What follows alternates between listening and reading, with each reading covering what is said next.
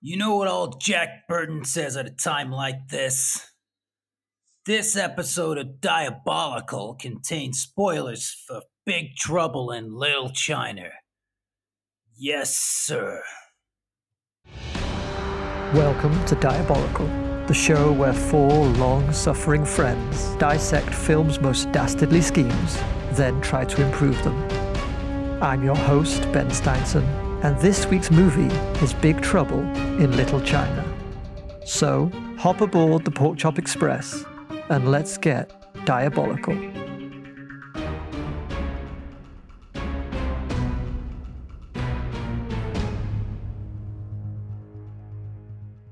As always, I'm joined by our panel of peril. Please introduce yourselves and tell us, what's your favourite non-Carpenter Kurt Russell film? I'm Adam Turner, and my favourite non-Carpenter Kurt Russell film is The Computer Wears Tennis Shoes. Wow. Deep cut. That's not real. It's real. It's on Disney Plus. I was looking up his back catalogue and I was like, whoa, let's have a look what he's done over the years. And I was like, what the hell is this? And I was like, oh, it's on Disney Plus. So I watched it and it's well funny. It is amazing. It's so funny. It's a really early, 1960s Disney movie. There's I can't remember if it's Simpsons or Futurama episode called The Computer Wore Menace Shoes, which is obviously a pun on that. It's great. He's basically like a college student, and he goes into like a computer room one night and like gets electric shock, and all of a sudden there's like a computer transplanted into his head. And when they do an X-ray on him, there's loads of like lights and stuff flashing around in his head, and he's going beep boop beep boop beep. It's, oh my god, the camp value is like priceless. So there you go. That's my favourite non-Carpenter Kurt Russell movie from now on. Wow. All right. Craig here. And my favourite non-John Carpenter Kurt Russell movie is Overboard. If you're unfamiliar with Overboard, Goldie Hawn is married to a rich guy, falls overboard on a yacht. And when she regains consciousness, she has amnesia. So Kurt Russell, who rescues her, tells her that she's his wife and gets her to raise his kids, who are all a bit unruly. I'm Gareth Slade, and my favourite non-John Carpenter Kurt Russell film is Guardians of the Galaxy Volume 2, in which Kurt Russell plays Kurt Russell as a living planet. And my favourite non-Carpenter Kurt Russell film is The Barefoot Executive. Ooh. Is that an early Disney one as well? It is an early Disney one, in which Kurt Russell is working for a TV studio picking hit shows. Only it's not Kurt Russell picking the shows. It's his pet monkey, and he never fails.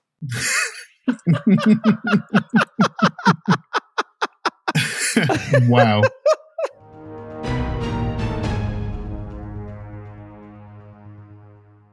Released July 1st, 1986, Big Trouble in Little China was director John Carpenter's fourth collaboration with star Kurt Russell, following Elvis, Escape from New York, and The Thing.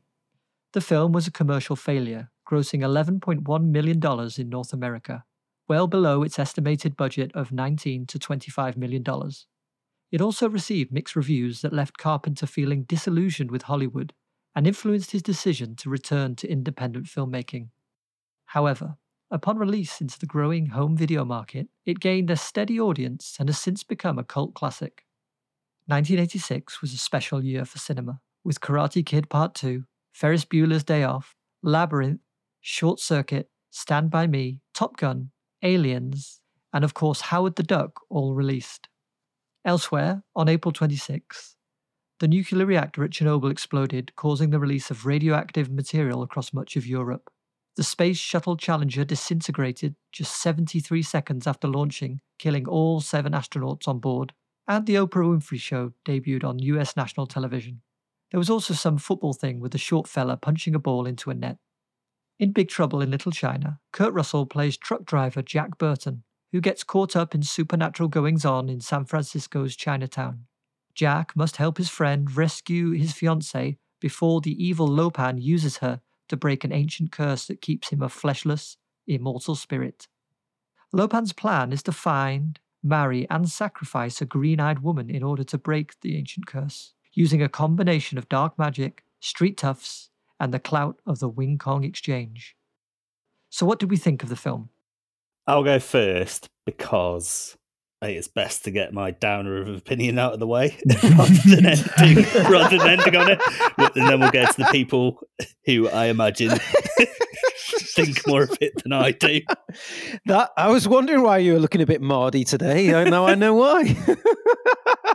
It's okay. I watched it not too long ago prior to beginning the podcast, and I enjoyed it that time. So I don't know whether rewatching it so quickly has clouded my opinion, or like I said last week, it's the second watch that informs your opinion more closely. I wasn't overly engaged by it. I didn't find it funny. I don't know. I was on my phone a lot during it. You'll see when we get to the various categories, favorite line and so forth, that I was on my phone a lot. I don't know, because I love John Carpenter. I love Kurt Russell, but I was quite unengaged by it, unfortunately, is the main takeaway that I had from it. That's funny, because when you said that you wanted to start to get your downer of an opinion out of the way, I assumed that you were going to say that you didn't like it, and that I was going to bring up the tone slightly by saying it was okay, because that's also what I felt about it. Having said that, it's the first time I've ever seen it, so I don't have any nostalgia for it. But I wouldn't say I didn't find it funny. There were bits that I found very funny. I think it's successful at what it aims to do, which is, partly to lampoon the sort of action genre. But yeah, I also wasn't massively engaged with it. I didn't feel invested in it, and I don't know if that presumably wasn't intentional, but maybe it's due to the sort of almost spoofy nature of it. But yeah, having said that, I found it quite enjoyable, but I wouldn't put it in like one of my top 10s or anything like that. The one choice that I really, really like from Kurt Russell is doing John Wayne's voice for Jack. I think that's genuinely brilliant. Yeah, I kept thinking he was saying, "Get off your horse and drink your milk." Yeah, I also, on that, I saw a video that said that the scene, when he's speaking to Wang at the start after the whatever they're gambling on, he seems quite cool in that scene, and that's because that scene was added later after test audiences said they were disappointed that Kurt Russell wasn't the hero, and that it was made to make him look more heroic. So that probably didn't help. Well, if I'm going to have my 2 cents on it now, I'll quickly say it was rushed. The production was hugely rushed because at the same time, The Golden Child, Eddie Murphy flick was coming out, and it's a similar kind of vein. And the studio kept pushing and pushing and pushing. And as a side note to that, Steiner's already mentioned Aliens came out that year. Big Trouble in Little China was released less than 2 weeks before Aliens was released, and apparently it didn't affect the film very well because there was so much hype around the Aliens movie and its alien coming back and stuff like that.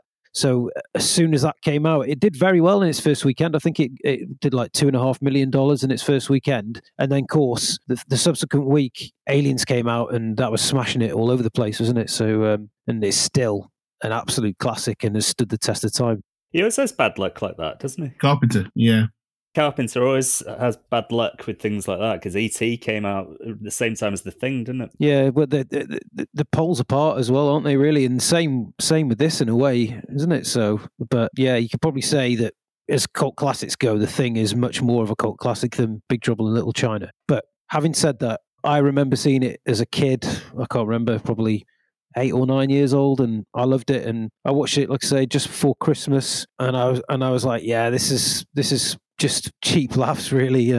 But after I did a bit of research before I watched it again, and it did make me cast a different light on the movie and think about it in a different way. And like the things I've just mentioned, then I could see you could see in places they're sort of like, let's push through, let's get this done, and that's how it seemed. But I still think I was laughing at quite a few times, and then you've got all this sort of quite a few little Chinese character actors from the 80 movie scene sort of in there. The guy who plays Dave Lopan, James Hong. Yeah. He's fantastic in it, by the way. I think he's the best thing about it. He's so good. And he was famously in Seinfeld. He was the guy who makes them wait for their table at the Chinese restaurant.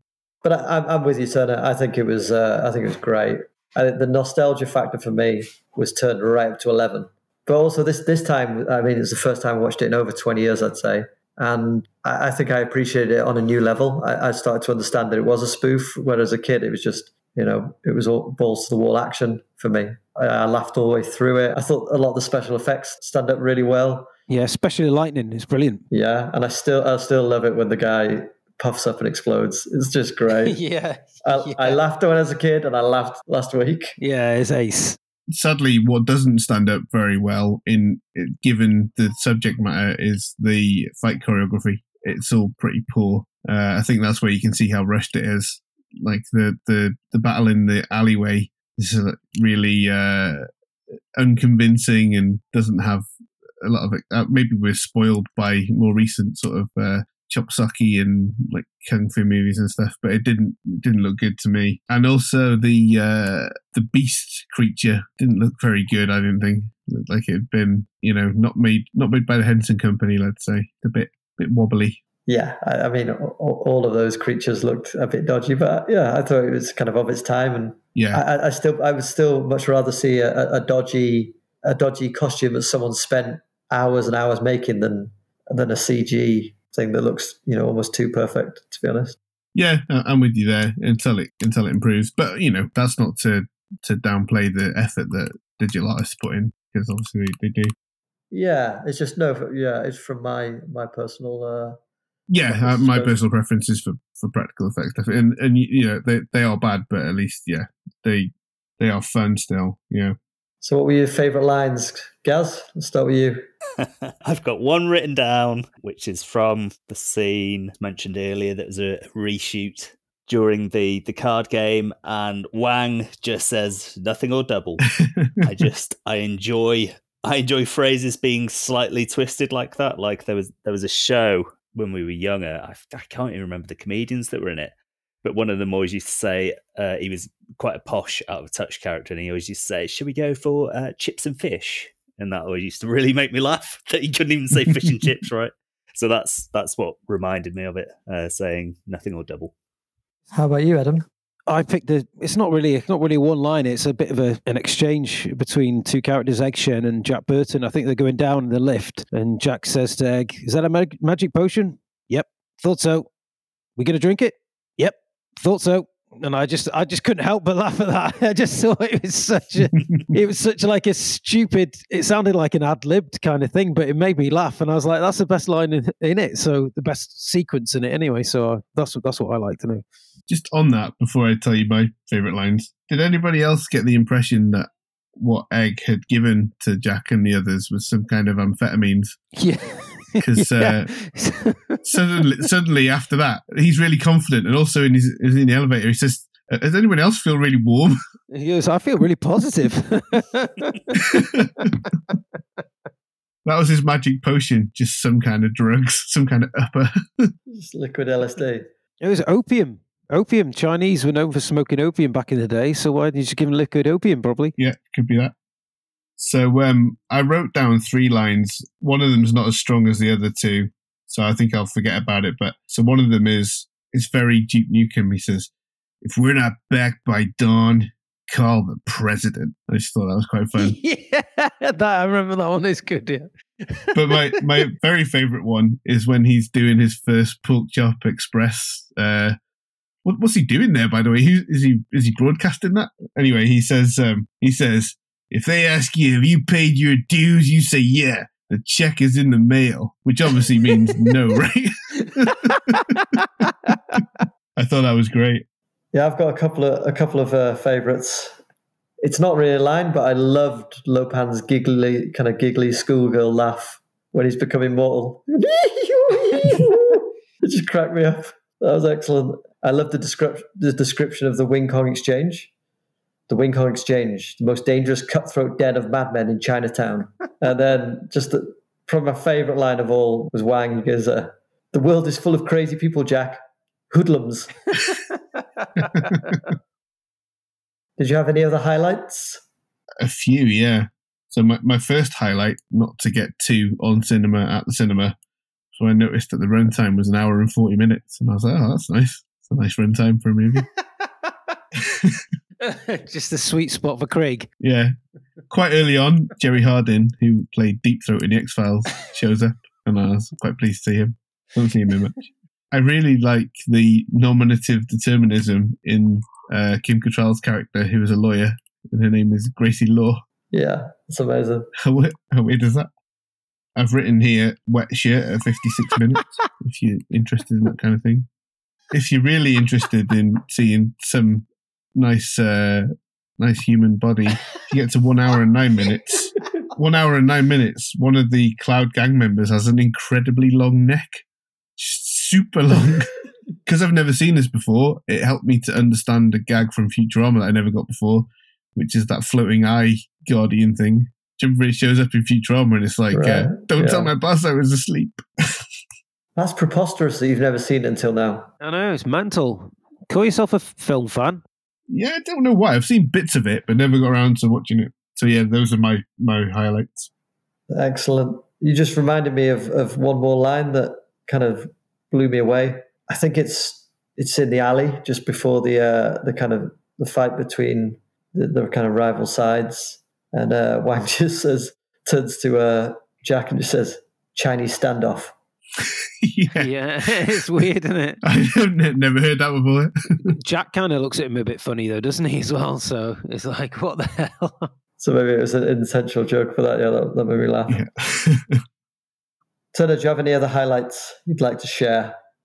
Yeah, I just enjoyed the whole film, really, and it was just like me sitting on the sofa with, inside my mind, my tiny little child self was sitting there clapping his hands. So yeah, it was good.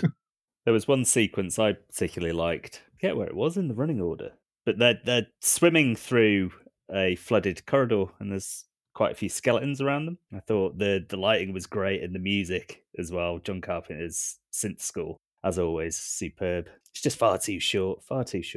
And it also, for some reason, brought to my mind, going back to Aliens, Alien Resurrection. I'm sure the sequence in that, the underwater sequence, is a rip-off of Big Trouble in Little China's sequence, which I'd never connected before. They just swim through the kitchens at the bottom of the boat, don't they, on that? And it's just like, and they're holding their breath for like half an hour, and then eventually an alien comes and tries to get them. A really bad CG alien. Yeah. Oh, yeah, terrible. God. What did you think of the neon skull and escalator combo in the ancient palace? Yeah, that was quite something, wasn't it? I wasn't sure at first if they were meant to be magically descending, or like were we meant to be aware that there was an escalator there? But apparently we were. I had no idea. It's definitely bleak when your highlight is the lighting, right? Props to the cinematographer, but yeah, I definitely thought it was more enjoyable than Gaz seems to have taken away from it. I think Gaz enjoyed it more than he thought he enjoyed it as well. I think he's secretly trying to hold himself back from like exploding with happiness. He's on to me. So what did you think of Lopan's plan? I found this one more difficult than anyone we've done before, because for his kind of resources and goals, his plan is basically flawless, and the flies in the ointment are totally unpredictable. So I think, yeah, his plan's fine. Maybe mine's better. We'll see. What's precluding him from marrying a green-eyed girl sooner? Have I just tuned out too much? Yeah, you tuned out too much, yeah. He does try, but he fails, yeah. Yeah, at first I thought the same thing, but then when I watched back and caught some of the lines that I had missed the first time as well, he does tell Burton, because he asks the same question, that there have been others, but you know what things are like between men and women doesn't always work out. Doesn't want to talk about his ex. That's how he describes it. What I think he means probably is that he tried to put them through the ritual with the blade and that they failed, and he had to just kill them and not marry them. It's his mum's knitting needle. That as well, yeah. But before that, they've got to do that ceremony, right? Where they raise them up to the blade and the roof. Yeah, that one. Oh, yeah, was it the flaming blade or something he calls it? The burning blade, I think it is. Yeah, something like that, yeah. There's that, and it's quite... The green eyes are quite rare anyway, but they're particularly rare among Chinese women. But it's weird, though, because he's going to marry them both, isn't he? I don't know how that was going to work. Because why was he? Obviously, he had to prick her. Then he was going to kill her to satisfy the god, and then he was going to marry Kim Cattrall, wasn't he? Yeah, he's going to kill one and then live out his earthly pleasures on the other. He's going to have his cake and eat it too. Nice green icing. He's going to prick one of them and rob the other. What do you think of the plan, Gaz? It's all right.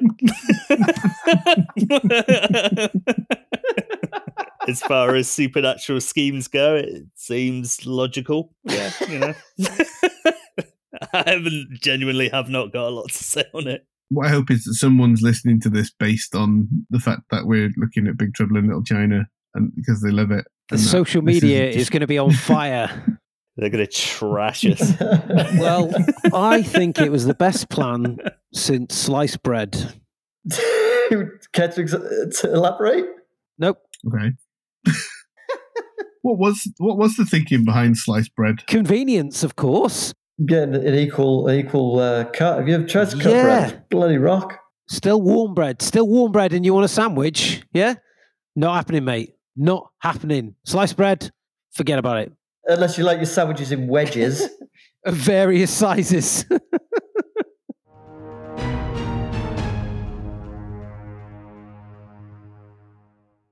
This is the part of the show where our panel of peril compete for the title of this week's Most Diabolical, and with it, the honour of choosing next week's movie and hosting the show.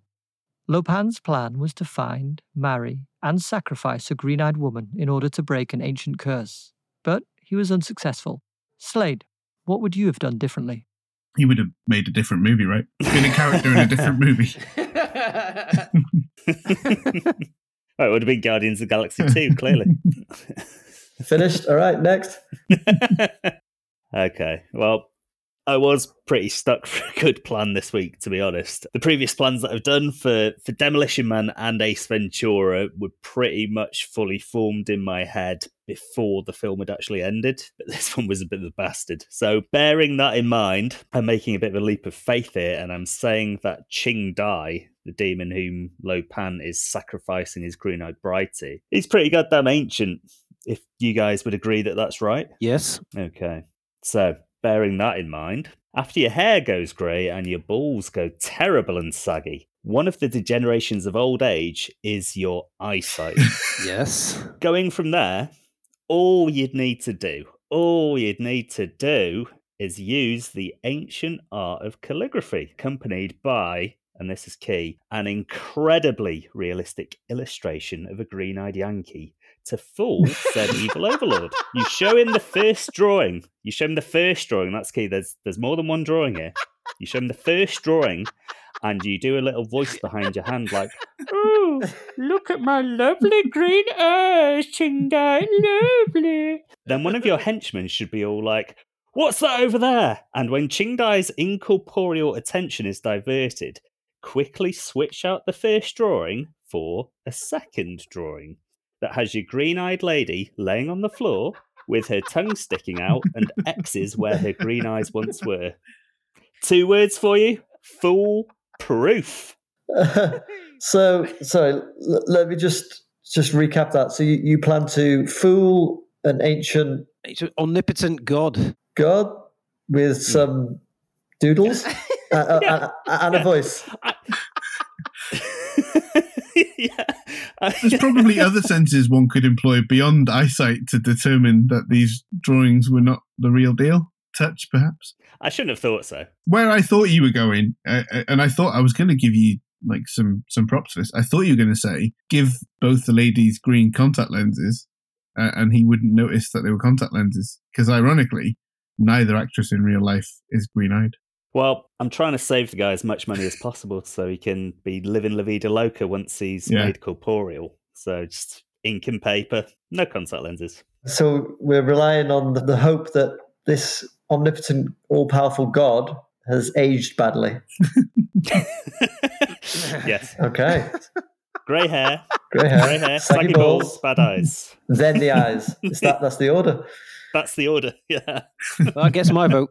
All right. Turner, show us what you got.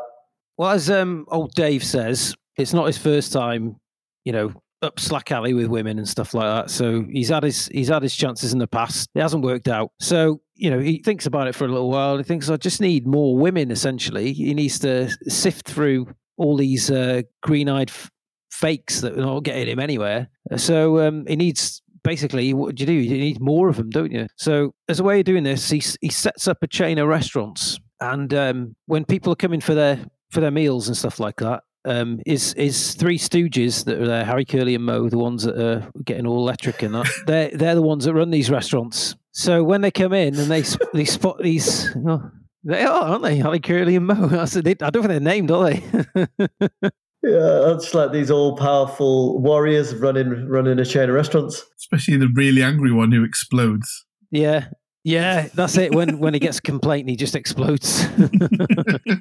So these three are running chains of restaurants for Dave Lopan, and they're keeping an eye out for green-eyed women. So when the green-eyed women come in and they've had the dinner, of course, what do you get after you finish a Chinese meal? Fortune cookie. Bingo. I'm so glad you didn't say the shits or something like that. No, God. What Chinese are you going to? Well, I was going to say hungry again half an hour later. Hey, boom. So all the fortune cookies come out and they make sure the green-eyed girl on a particular table gets a particular special fortune cookie. So the girl opens the fortune cookie and it simply says, "You will win a beauty competition." And that's it. She'll think nothing more of it, And then while they're going out, secretly, either Harry, Curly, or Moe sticks up a poster outside the restaurant, a big one, well within the eyesight of the girl coming out, saying, "Beauty competition, enter here." She's saying, "Oh my goodness, it must be a sign or something like that." So, said girls all enter this competition set at a later date, and they all go through to a special final and things like that. And then Dave Lopan, he obviously gets his pick of the bunch and gets to choose who he likes. And just to stop them from remembering any of this, he obviously works his magical mojo on them so they can't remember anything should they fail the test. However, if they're successful, then he's quids in and his god is sated and he is once again mortal. And that's my plan. So why not just, they're already in the restaurant. Why risk having them not bother entering the beauty contest? They might have ideas about beauty contests that they're, shallow or something. They want to enter. Well, that's a fallback. I guess he could always abduct them if he wanted to, but it's of their own free will. If they rock up to this beauty contest and they're offered a special prize or something, and then he takes them back to his little chalet in Bognor Regis and then hypnotizes them and does stuff to him. Your plan was almost foolproof because we all know that if there's a Chinese restaurant, a green-eyed girl can't resist. Exactly. She'll be in there like a shot. A girl with eyes cannot resist Chinese restaurants. I thought you were so close to a nugget of an idea there. When you started talking, I thought what you were going to say is, this guy's been alive for thousands of years. He said that he's met other green-eyed girls before and didn't work out. What he should have been doing with them is breeding them, right? Because then that gene would be more prevalent and then he'd have more of a pick at them. But you didn't say that. Your plan wasn't as good as that. Well, is that what you're going to say, is it? No, but... Well, there you go then. I thought it was a mighty fine plan, and I thought that just laying the groundwork with a fortune cookie was a very clever idea. I can see why that appealed to you, because you really like the simple plans, don't you? Yeah, you know me. No convoluted plans from me.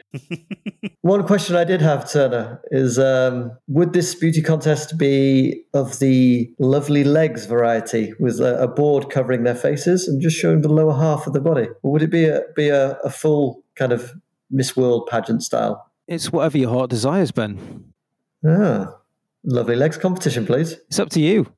I'm sure Dave Lopan would not be looking at the legs. He'd be looking up here. Up here. Their eyes are up here. All right. No further questions. I've got one. What's the name of the chain of restaurants? You must have something in mind. No, I didn't actually, because his Lopan's got a business and it's called Wing Kong, isn't it? So I'm just going to have it Wing Kong Chinese. That's it. You could have called it like Big Truffles in Little China. Something like that. Why? They don't serve truffles. Not asked. They don't. Why would they serve? They're not going to serve truffles just to satisfy your pun curiosity. Let's serve truffles so we can call our restaurants after a movie franchise we don't know we're in. What about Big Trifle in Little China? Then you're telling me they're not serving trifle? Because no, I'm not fucking eating there. Then have you ever had trifle in a Chinese restaurant? I know I haven't. I am not eating there. There'll be no green-eyed girls in there if you're not serving trifle. All right, Craig, come on, tell us what you got. All right, I struggled as well. Usually, what I try and think of when we're doing this is I try and think of, first of all, what are the powers at my disposal if I'm the villain, and what do I want? and then what went wrong with their plan. So where this is kind of difficult is the powers at Lo Pan's disposal are kind of unknowable. We know that he can use magic. We don't know the full extent of his powers. We know he's respected and rich. We don't know quite how wealthy he is. He says, quote unquote, dark Chinese magic. Yeah, so that's kind of ethereal, right? We don't know exactly what the limit of that is. What does he want? He wants a girl with green eyes. That's the condition of breaking the curse of the flesh. And what went wrong, like I said earlier, it's nothing wrong with his plan, really. The thing that goes wrong is that Wang and Jack meet Egg and Miao Yin and Gracie. They're unknowable factors. So with that in mind, I decided that my plan would be to just stop being such a fucking baby and just learn to live without the pleasures of the flesh. I mean, he's been around for thousands of years. You know, if Sting can learn Tantra in one lifetime, surely Lo Pan can learn to not be thinking about his dick all the time. I know that Qing Dai has promised him greater power in addition to breaking the curse. So you might argue that even if I overcome the pleasures of the flesh and stop thinking about onanism all day, every day, I'm thinking about ruling the world. But I would say to you, ruling the world sounds like a lot of effort. And as Lo Pan, I'm already powerful enough and rich enough to rule Chinatown, maybe even the whole of San Francisco. And to me, that'll do. That's my corner of the world. I'm king there. I'm God there. I put it to you that he's already got everything he wants, and that having a wife would just be an unnecessary headache for him. Just be a drag. Yeah, just be a drag. Yeah. So, yeah, my plan would be to just not do the plan and just carry on being really powerful and live forever and fuck around in Chinatown. Yeah, but he's fed up. Never feeling any kind of satisfaction. Yeah. He probably hasn't pinched one out for a long time. I think he can learn in his mind palace after thousands of years. He can just remember the feeling of a good ablution. What's your favourite sandwich, Greg? Ooh, now you're asking. I think Chicken Club. How long could you go with that one? Indefinitely. I mean, the longer you go with that one, the easier it is. Because you know, after a few hundred years, you think, I don't really remember what I liked about Chicken Club. No, that's not true. Chicken Club, it gets into your mind. After 100 years, you'd be going, oh, I wish I had a Chicken Club. I think after 20 years, you'd be going, oh, I'd give anything for a Chicken Club. But after 100 years, you'd be like, I can't remember what did it taste like? Then you'd see one come past you on a plate. Like a waiter would be serving it to someone else, and you see, go, is that a Chicken Club? Shit. Oh, I've had one there for 100 years. And you'd have that eternal hunger for a Chicken Club. I think what you're telling me is that the reason Lo Pan wants to break his curse is that he's hungry for Chicken Club. Correct, yes. Essentially, or his version of a Chicken Club. I don't know, a fried noodle sandwich or whatever they ate back in those days. But he hasn't touched anybody because he goes to touch her when he's a spirit, doesn't he? And his hand goes straight through her. So he hasn't touched another physical being in hundreds of years. So that can you imagine not having human contact for a hell of a long time? That'd drive you nuts. Yeah. Have you been through COVID or not?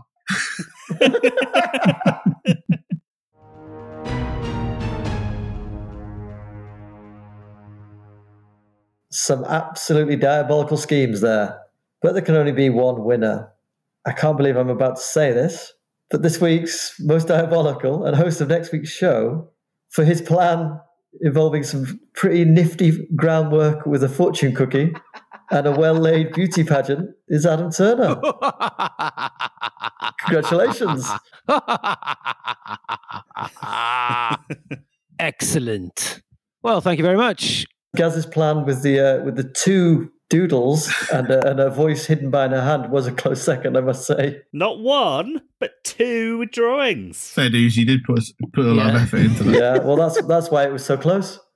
So, Turner, tell us what movie you picked for us.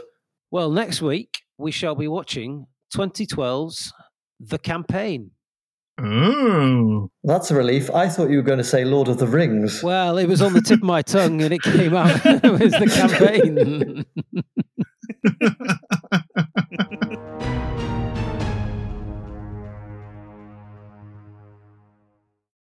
And that's it for this week. Thanks for listening. If you like what you heard, don't forget to hit subscribe so you'll be notified every time a new episode drops. And if you're looking for more weapons-grade drivel throughout the week, join us on Twitter and Instagram at DiabolicalPod. And join us next week when we'll be diving into the murky world of The Campaign, starring Will Ferrell and Zach Galifianakis. And remember, in real life, evil schemes are just plain mean.